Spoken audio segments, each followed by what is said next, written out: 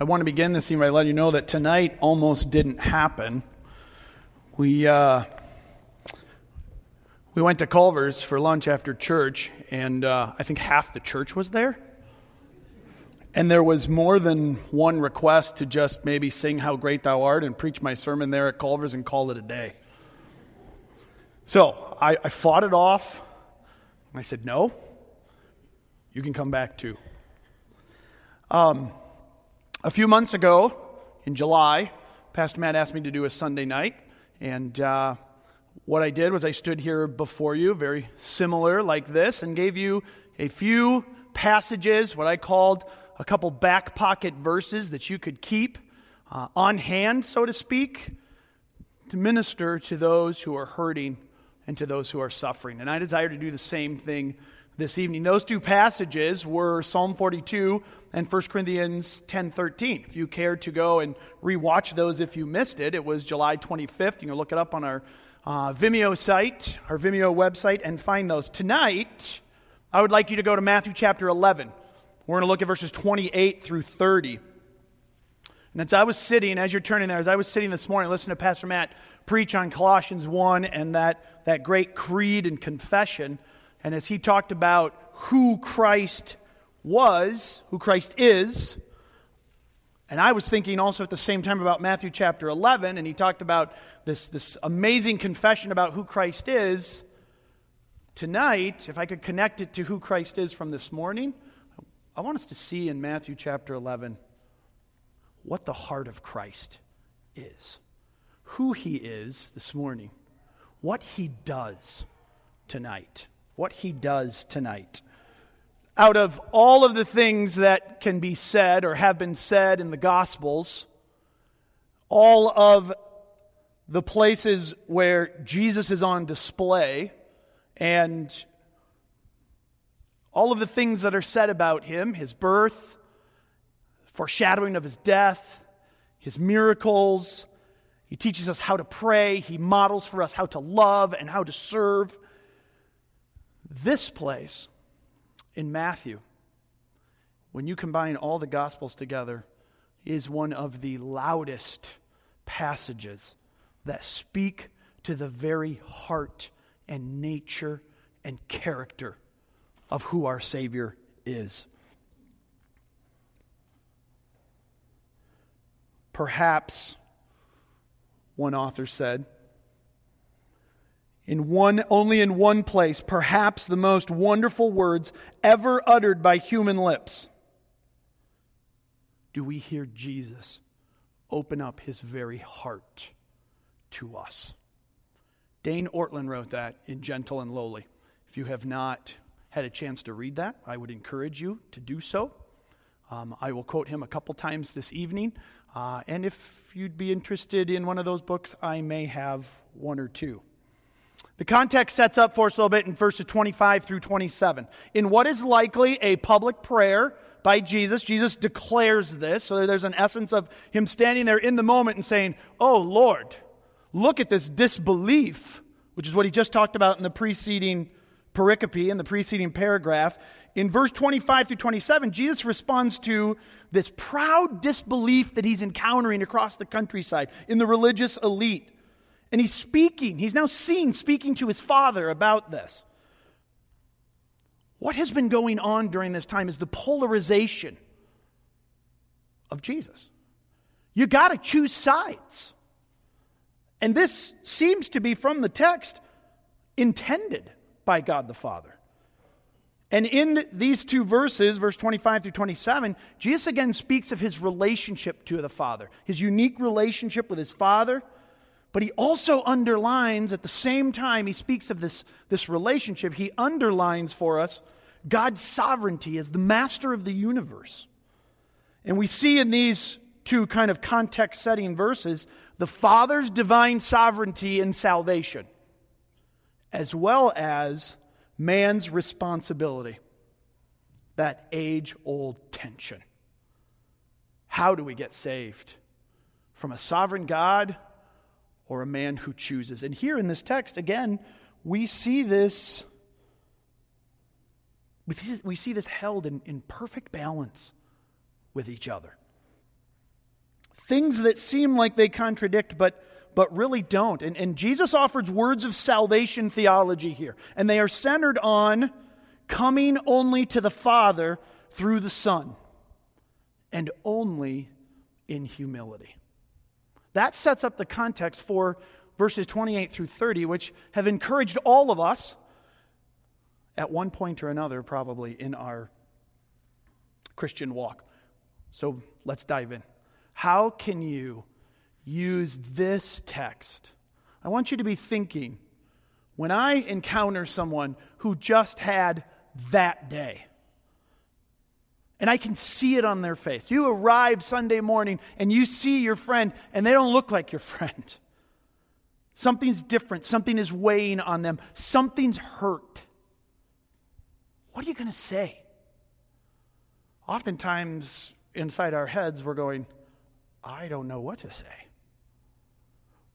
I desire tonight to give you another couple verses that you can keep in your back pocket, so to speak, when you need to encourage and speak truth to your own heart, when feelings are battling the truth that you know, and it's hard to believe truth because of the feelings you have. Here's verses you can speak to your own heart. But as we look at our responsibility to sharpen each other, to disciple one another, here's another set of verses for which we can do this from. So the request comes from Jesus, the command, really, come to me. You see, the coming to Christ is not over after one comes to Christ for salvation. And I think this passage includes both unbelievers and a call to faith, as well as the continuing call to find what Christ is offering. This is an invitation for believers, but the invitation doesn't stop there for us. It extends to believers for the continued rest and comfort. Why? Because this is who Christ is. This is his very heart. We speak sometimes of his nature and his deity, and it's glorious and amazing. Sometimes we maybe quickly skim over the very heart of Jesus to those who are hurting, those who are searching, those who are struggling. And Jesus says, come to me. This is who I am. This is what I have always been offering to the weary. The offer is continued to us because it's rooted in his character. And it reminded me of the character of God the Father that is on display in Isaiah chapter 42. You can read that sometime maybe this week. It's one of my favorite passages to sit down with my friends and encourage them with. It's another, maybe we'll do that set of verses a different time. But Jesus challenges Israel real quick to forsake idolatry. And he says, my glory I will not give to another, in the middle of Isaiah 42. And then he gets down to the end and he says, now here's what I'm going to do for you. I'm going to take your rough places and I'm going to turn them into level ground. I'm going to take the darkness that you walk in and I am going to bring you to light. And then my favorite phrase in Isaiah 42 says this, these are the things I do. And I hear Jesus echoing that same sentiment. This is what I do. This is who I am. And because of who I am, this is what I offer. This is what I command. This is what I request out of you. And so Jesus invites us to find rest. Salvation rest, for sure, but also rest from all of our efforts and our failures. Rest from trying to please God by our own efforts. Rest in his nature. And to find rest in our identity as a child of God. God says, that's my heart. And when you're struggling, and when you're weary, and when you are rubbing shoulders with those in your own household who are walking that path of difficulty and struggle and weariness, for whatever the reason might be, Jesus says, come to me. Come to me. In March of 1767, pastor and hymn writer John Newton wrote a letter to a friend. Listen to what he said. Are you not amazed sometimes that you should have so much as a hope that poor and needy as you are, the Lord thinks of you? If I was to rephrase that, I'd say, does that blow your mind? That God thinks of you, that His heart is for you. John Newton goes on, but let not all you feel discourage you. For if our physician is almighty, our disease cannot be desperate. And if He casts none out that come to Him, why should you fear? Why should you be weary? Or as the psalmist said, why are you downcast, O my soul? John Newton finishes in this letter with, our sins are many, but His mercies are more. Our sins are great, but His righteousness is greater. We are weak, but He is power. Jesus' heart is for us to come to Him. So now I want you to think of all the avenues of escape that people use today to get away from their problems. You ever been to one of those escape rooms? We got one for Christmas. We still got to use, by the way. That's a lot of fun. You got to figure out, how do I escape? How am I going to get out of here? Think of in real life all the ways that people try to escape their problems in the world. All their weariness, all their hurt. Think of how some of those things even overlap into how Christians, us, seek to escape our weariness and our struggles and our hurt. What do you run to instead of Christ? I could have said, what do you run to? And once again, we'd all know the Sunday school answer to give. But what is your heart tempted to run to? Are you familiar enough with the deceptions of your heart to know, boy, I got to be careful because that's what's calling me to come. And sometimes I go. When Jesus is saying, come to me. When we're helping others through their burdens, be a good friend. Speak the truth in love when you see the directions that people are heading that don't fit. Come to me. That's our job. That's our responsibility in discipling one another. Speak the truth to your own heart when your heart wants to run. Speak the truth to your feelings that say, no, heart, come to Christ. Run to Christ. All who labor, come to me. Now he says, all who labor and are heavy laden. What is the requirement for coming? Who qualifies for this fellowship with Christ? The weary. Weariness here is the image of a person that is exhausted from their work. Here, I think we're talking about, along with being burdened, a person who is weighed down with heavy loads. But in the context here, I think Jesus is talking, he's calling disciples.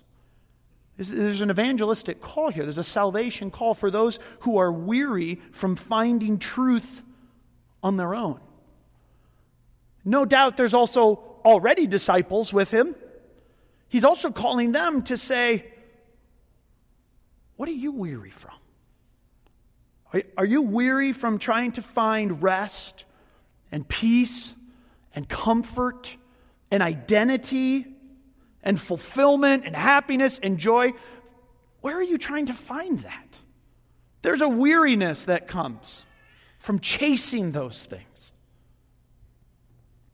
Jesus says the requirement is to be weary and to be burdened, overwhelmed, strung out on life, stressed, all the other words that we use that fit this concept. Jesus says that's the requirement, to come and see and find and feel my heart towards you. You don't have to have it all together to come. You don't have to somehow perfect yourself before coming in order to be received. There's no payment. that is required to coming, before coming? Dane Ortlund again says from Gentle and Lowly, come in out of the storm. Come out of the storms of your own sin. Come in out of your own efforts to change. Come in out of the storms of being sinned against, or out of the storms of living in a sinful world. There's no promise that the storm stops here. But Jesus says, come. And when we come, it's like coming in out of the storm. The storm still rages, but I'm safe. I'm protected. I have a roof over my head. Though the tornado sirens blow, I'm in my basement, huddled in the bathtub. I'm in out of the storm. Doesn't remove the storm, but it brings protection. It brings comfort. And so Jesus says the requirement is those who are weary, those who are burdened. And he says, don't attempt to unburden yourself before you come. Just come. Burdens, weariness, and all. Come to the heart of Jesus. Speak to him. Pour out these wearisome situations, these circumstances, these burdens. Pour them out and find the heart of Jesus. Jesus, I think, actually calls you to bring your burdens. So, as you face the storms of life, and as we run into each other facing the storms of life, in your helping of those who you love and who you care for, who fall into these two categories, what are you bringing them to? I challenged us all a second ago. What are we running to? But now, in ways of discipleship, those in your own home, what are you bringing them to? Are you reinforcing what they want to hear? Are you saying what you know will make them feel good? Or are you bringing them to Christ and his word? Are you bringing them to the heart of Jesus? And there's a really helpful way to do that. And if we're not careful, there can be a really unhelpful way to do that. We can give all the text on the sovereignty of God, and we can do it very coldly. We can say things like, well, it'll all be better when Jesus comes back. True. But that's hard to hear sometimes. So what are you bringing those that are hurting to? Don't do it without acknowledging your friend's hurt, their grief, their sorrow, their hardship. Weep with those who weep. And bring them to the heart of Christ as we see this request from Jesus. This is also a call for evangelism on our part. This is the message that we have to the world. Come to Christ. All you who are weary from searching for the truth. All you who are trying to find peace. We can very realistically tell unbelievers, I know, I was there. I still tend to search for something outside of Christ. Come to Christ. This is a call for us to evangelize, to bring them to Christ. Not some intellectual assent, but a humble assent through their burdens to a welcoming Savior. So come to me, all you who are weary and heavy laden. I will give you rest. What you're looking for in weariness and the burdens, Jesus says, that's attainable. That's possible. I know where you can find it if you look in the right direction. And this is what we're called to bring other people to the very heart of Jesus. This is an invitation to become his disciple, to find rest in him that cannot be found in the legal laws of the Pharisees. Jesus is addressing the man-created culture of religion. And he's saying, that list of check boxes, that's not peaceful. That's not rest. Come to me. Find that in me. And Jesus promises spiritual rest to everyone who comes to him. R. Kent Hughes, pastor and commentator said, "He who has the Son has rest." I thought that was a neat way of talking about this passage. We hear that phraseology used in a different way, but here our Kent Hughes says, "He who has the Son has rest." Rest from what? I will give you rest. Rest from what? From earning one's salvation, from trying to earn the approval of God by what we do. Rest from the cares and burdens that can rob us of peace and joy. We're either there, we're just there, or we're almost there. Right on the cusp of what can rob us from peace and joy. If you're here and you face ongoing physical difficulties and ailments, this is not a promise that goes away. And as hard as that is, this is a promise that you can find rest even in the midst of that particular storm. Remember, he who has the Son has rest. So let me ask you, are you at rest today, tonight, right now? Well, yeah. I mean, your voice is kind of lulling me to sleep, and I'm sitting here in this nice pew. Yes, I'm at rest. Are you at rest? Do you have peace when life throws you a curveball or a knuckleball or a fastball? Do you still have rest? Do you still have joy in who Christ is? Are you at rest in Christ when all around you is unrest? If you watch the news, we all know how much unrest there is in the world. But do we, as believers who have come to this Savior and we have found this heart, do we have rest when all around us is unrest? What a message to the world. How are you so peaceful? Let me tell you. Let me tell you where you can find peace. Draw your struggling family members. Draw your church members into this real and attainable rest. Jesus says, I will give you rest. Now he says, take my yoke. This is nothing high and fancy that we do walking through this text tonight.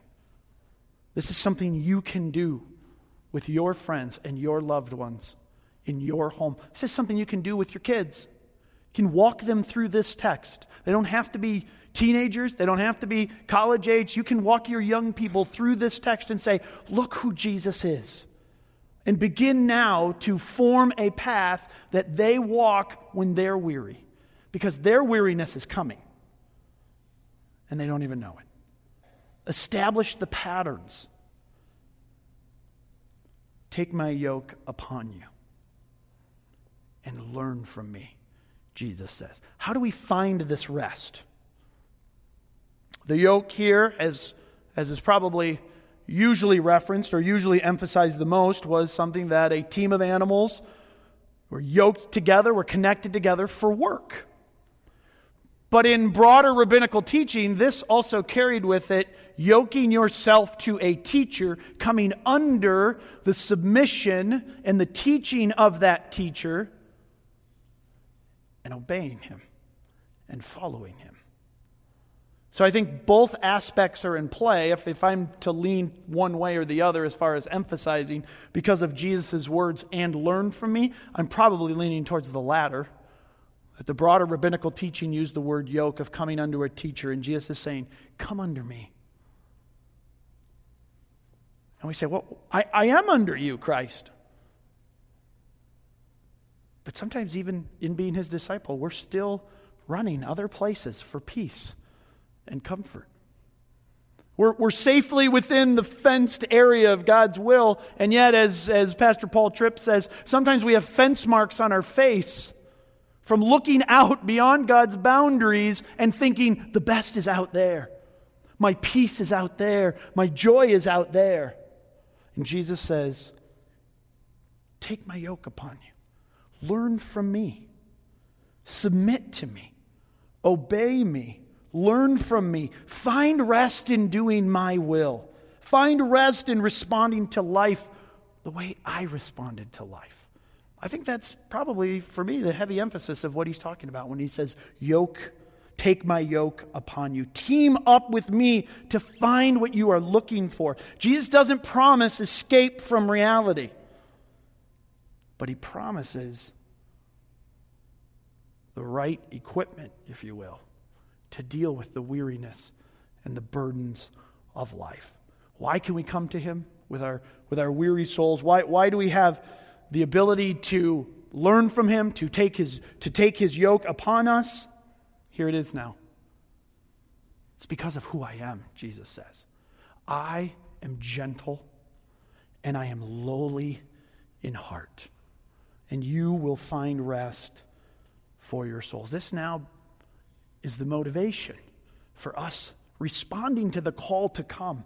This now is the reason why we can come with our burdens and why we can find rest. This is what we learn from Christ.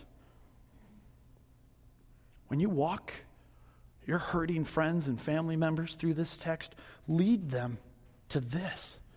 Your Savior is gentle. He is not harsh.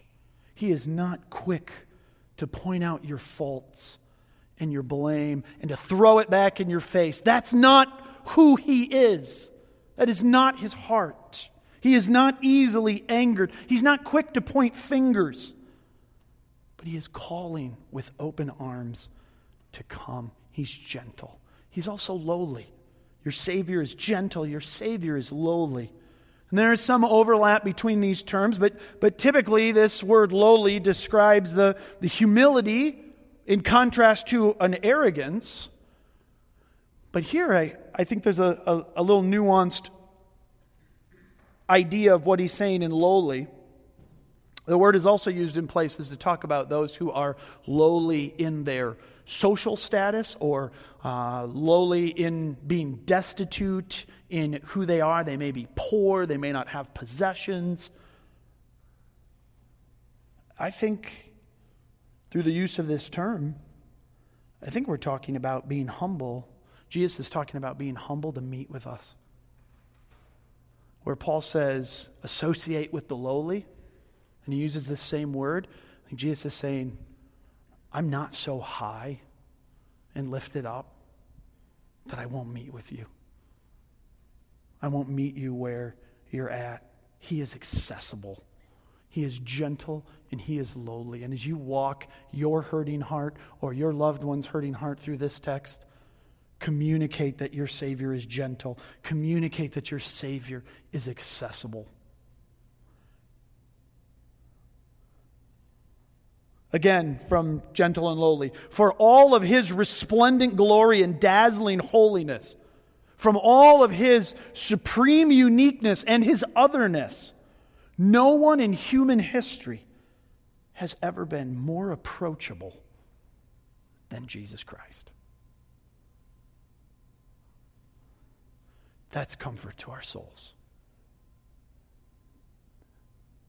That's where we find rest for a weary soul. For my yoke is easy and my burden is light. Following Jesus, being his disciple, living in obedience, living in submission to him is the easier path than running and searching for your peace in the next big thing, as we say today. The rest offered is a rest for your souls, not for your bodies. I'm sorry, parents. It's not a rest for your body and the craziness of life. It's a rest for our souls. The rest Jesus offers his disciples enables them to overcome a certain measure of fear, anxiety, uncertainty, meaningless. That is all overcome in the joy and peace of God's very presence in Jesus Christ. The path over your weariness and your anxiety, your desire to escape. This is Psalm 55. Remember David said, oh, if I had wings like a dove, I would fly so far from this problem right now. I read that and I go, oh man, I get that, David. I get that. That's the scream of my heart. so many times. Where can I just go to get out of this? And so I don't think that's a positive statement that David's saying in Psalm 55. At the end of the psalm, he says, but my desire, my heart says, I will run. I want to fly as far away as I can. But at the end of the psalm, he says, but I will trust in God. Jesus doesn't just simply meet us at our place of need. He lives in our place of need. He's already there because that is who he is. That is his very heart. These couple verses challenge us because they tell us how we are to come. We are to come humble. We are to come with our burdens. This text also tells us how we help. So not only how we come, not only how we speak truth to ourselves over our feelings, but this verse commands us that this is how we help. This is the best way that we can help. By bringing those that we love who are struggling to this rest, into this person. This is who Christ is. This is what kind of Savior we can come to when we are hurting. This is who we are to be like when we are helping others who are hurting. It can be easy to be cold and harsh and say, buck up, trust God. It could always be worse. I don't find that in this text. That's not the way to work with people and to love people. This text is who we are to be like when we are helping others. This is what we are to be like when we are helping others who are hurting. We bring them here, but in our words and in our love and in our weeping with them, this is who we are to be like. You may go home tonight, and you may have to speak this truth to your own soul. I understand. You may go home tonight and find a family member who's struggling. A little child who is scared of the dark, or can't fall asleep, or doesn't have their homework done. The homework they forgot about. Whatever some of the weariness and burdens that we mount on ourselves, you may go home and find that in your very own home. Use this. Jesus intended for this to be used through you to those that are hurting.